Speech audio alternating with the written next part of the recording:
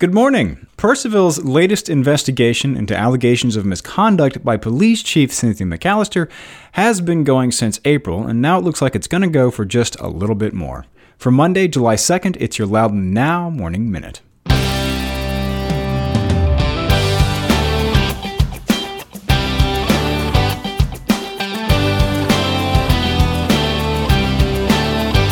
You and thousands of other people listen to the Morning Minute every day. It's trusted, it's personal, and you take it with you wherever you go. So if you've got a business, why not advertise on the Morning Minute and reach the thousands of people listening right alongside you wherever they are? Get in touch at loudounnow.com/advertise or email us at sales@loudounnow.com. That's loudounnow.com/advertise or sales@loudounnow.com.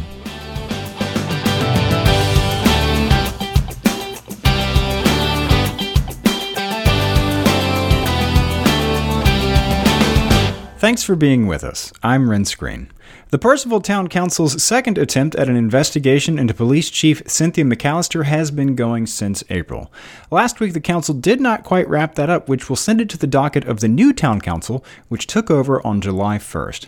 For a refresher, last August, McAllister was placed on administrative leave while interim town manager Alex Venegas and human resources consultant Georgia Knuckles investigated 7 complaints of misconduct against her. In November, they found that McAllister had violated multiple town and police procedural policies. The town council unanimously supported a vote of no confidence in her, and she was fired. That investigation cost the town about $42,000. Then things kind of fell apart. The town announced that the integrity of that investigation had been called into question because of an alleged intimate relationship between Venegas and Knuckles. Venegas was then placed on administrative leave, and there was some other mess, but as it relates to this story, McAllister was rehired and placed back on paid administrative leave, where she has been ever since. In December, the town hired the firm of Wilson, Elser, Moskowitz, Edelman, and Dicker LLP to investigate Venegas. In April, the town announced the results of that investigation, which was a finding that Venegas improperly managed the investigation and failed to exercise proper judgment, which led the town council to fire him immediately. They also found that investigation into McAllister had had serious deficiencies that undermined the reliability and accuracy of that report. Since that time, Wilson Elser and Timothy Longo, a former police chief from outside town, has been investigating the original complaints against McAllister, but it looks like we'll have to wait a little bit longer to see what they found out. After an hour-and-a-half-long closed-door meeting last week, the council took no formal action, which meant the issue would go to the new town council, whose term began July 1st. That means new councilman Joel Gruey and Tip Stinnett now get into it. Gruey said one of the reasons he initially ran for town council was to be part of the solution to this. And he said he's not sure if all the voters trusted the previous town council members to clean up their own mess. The town council has spent nearly 10 hours behind closed doors meeting in secret since the new investigation began. The council met April 24th, May 26th, June 12th, and June 26th. Town manager David McCarskey said the town is now tidying up loose ends and that he plans to brief Gruey and Stinnett on the details of the latest investigation early this week. As of June 15th, the town has spent more than $275,000 on these investigations. It has also paid out more than $359,000 in salaries for people on administrative leave, for interim town manager John Enzavino, who replaced Venegas before David McCarskey, and for interim attorney Hank Day, who replaced town attorney Sally Hankins, who was another person who was previously on administrative leave but brought back. Go to loudounnow.com/Morning Minute to check out the whole story. In other news, there are already fireworks next door to my place, and speaking of rockets, it was the world's first privately developed space launch vehicle, the first winged vehicle to accelerate to 8 times the speed of sound, the first air-launched rocket to place satellites into orbit, and soon it may be the first thing you see if you turn onto warp drive.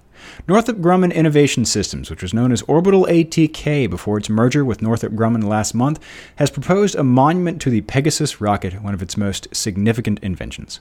The Pegasus, which first flew in 1990, is carried into the air on the belly of an airplane, then released mid-flight where it ignites and carries a package of up to almost 1,000 pounds into low Earth orbit.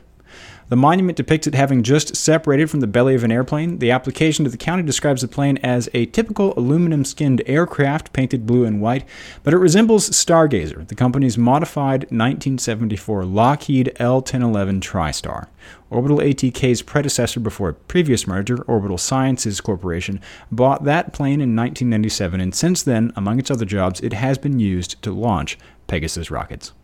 The monument as proposed would also have a circular walkway resembling a watch face with 44 pavers representing 44 successful missions, and since the Pegasus is still in use, they could add more pavers under the nose of the airplane. They do need approval from the Board of Supervisors because this seems to fall under the county's sign ordinance, which in this case would normally restrict the size of a sign to no more than 100 square feet. The company pegged this monument's area at 8,350 square feet. County Planner Chris Bluff asked the company to clarify how the proposal addresses a guideline in the zoning ordinance that discourages redundancy, providing the dictionary definitions of exceeding what is necessary or normal, or characterized by or containing an excess. Part of the reason Loudoun looks the way it does is because of a tradition of tight controls on roadside signs, which stretches back to the days of Vinton Pickens. In 1941, she was appointed the first chairwoman of the county's first planning commission, and she helped shape the county's long-standing prohibition on billboards. Loudoun County supervisors will be sending $7.4 million of leftover federal funding to pedestrian projects around our future metro stations. They've asked the Northern Virginia Transportation Authority to send that money from the Loudoun County Parkway Widening Project. That $120 million project widened the road from 2 lanes to 4 divided lanes between Evergreen Mills Road and the Dulles Greenway and was funded for the most part with state and federal money. It's also scheduled to wrap up in August and is expected to have a $7.4 million surplus of Regional Surface Transportation Program funding, which is federal money that is handled regionally by the Transportation Authority. If the authority signs off on that, the money will go towards sidewalks, shared-use trails, crosswalks, and intersection improvements to improve pedestrian access to the Silver Line metro stops in Loudoun. It would also bring that fund for pedestrian projects up to $13.2 million. And the Stroke Comeback Center, a nonprofit based in Vienna, is coming to Loudoun. According to the National Aphasia Association, 2 million people in the United States suffer from aphasia, a language disorder that affects the ability to produce or understand language. The Stroke Comeback Center provides ongoing classes and other programs for stroke and brain trauma survivors to recover from things like aphasia and achieve their potential. The organization is coming to Loudoun thanks to a grant from 100 Women Strong, a group of Loudouners who have invested in organizations and programs in Loudoun County since 2008. It is a donor-advised fund of the Community Foundation of Loudoun and Northern Fauquier counties. Learn more about the Stroke Comeback Center at strokecomebackcenter.org and get the full story on this and all these stories over at loudounnow.com. On today's calendar, if you're missing food trucks in Leesburg, today is the Food Truck Roundup at Frederick Douglass Elementary School from 5 to 8 p.m.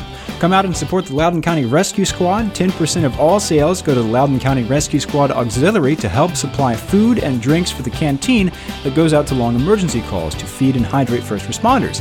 Get the details on this event and check out the rest of the events calendar at getoutloudon.com.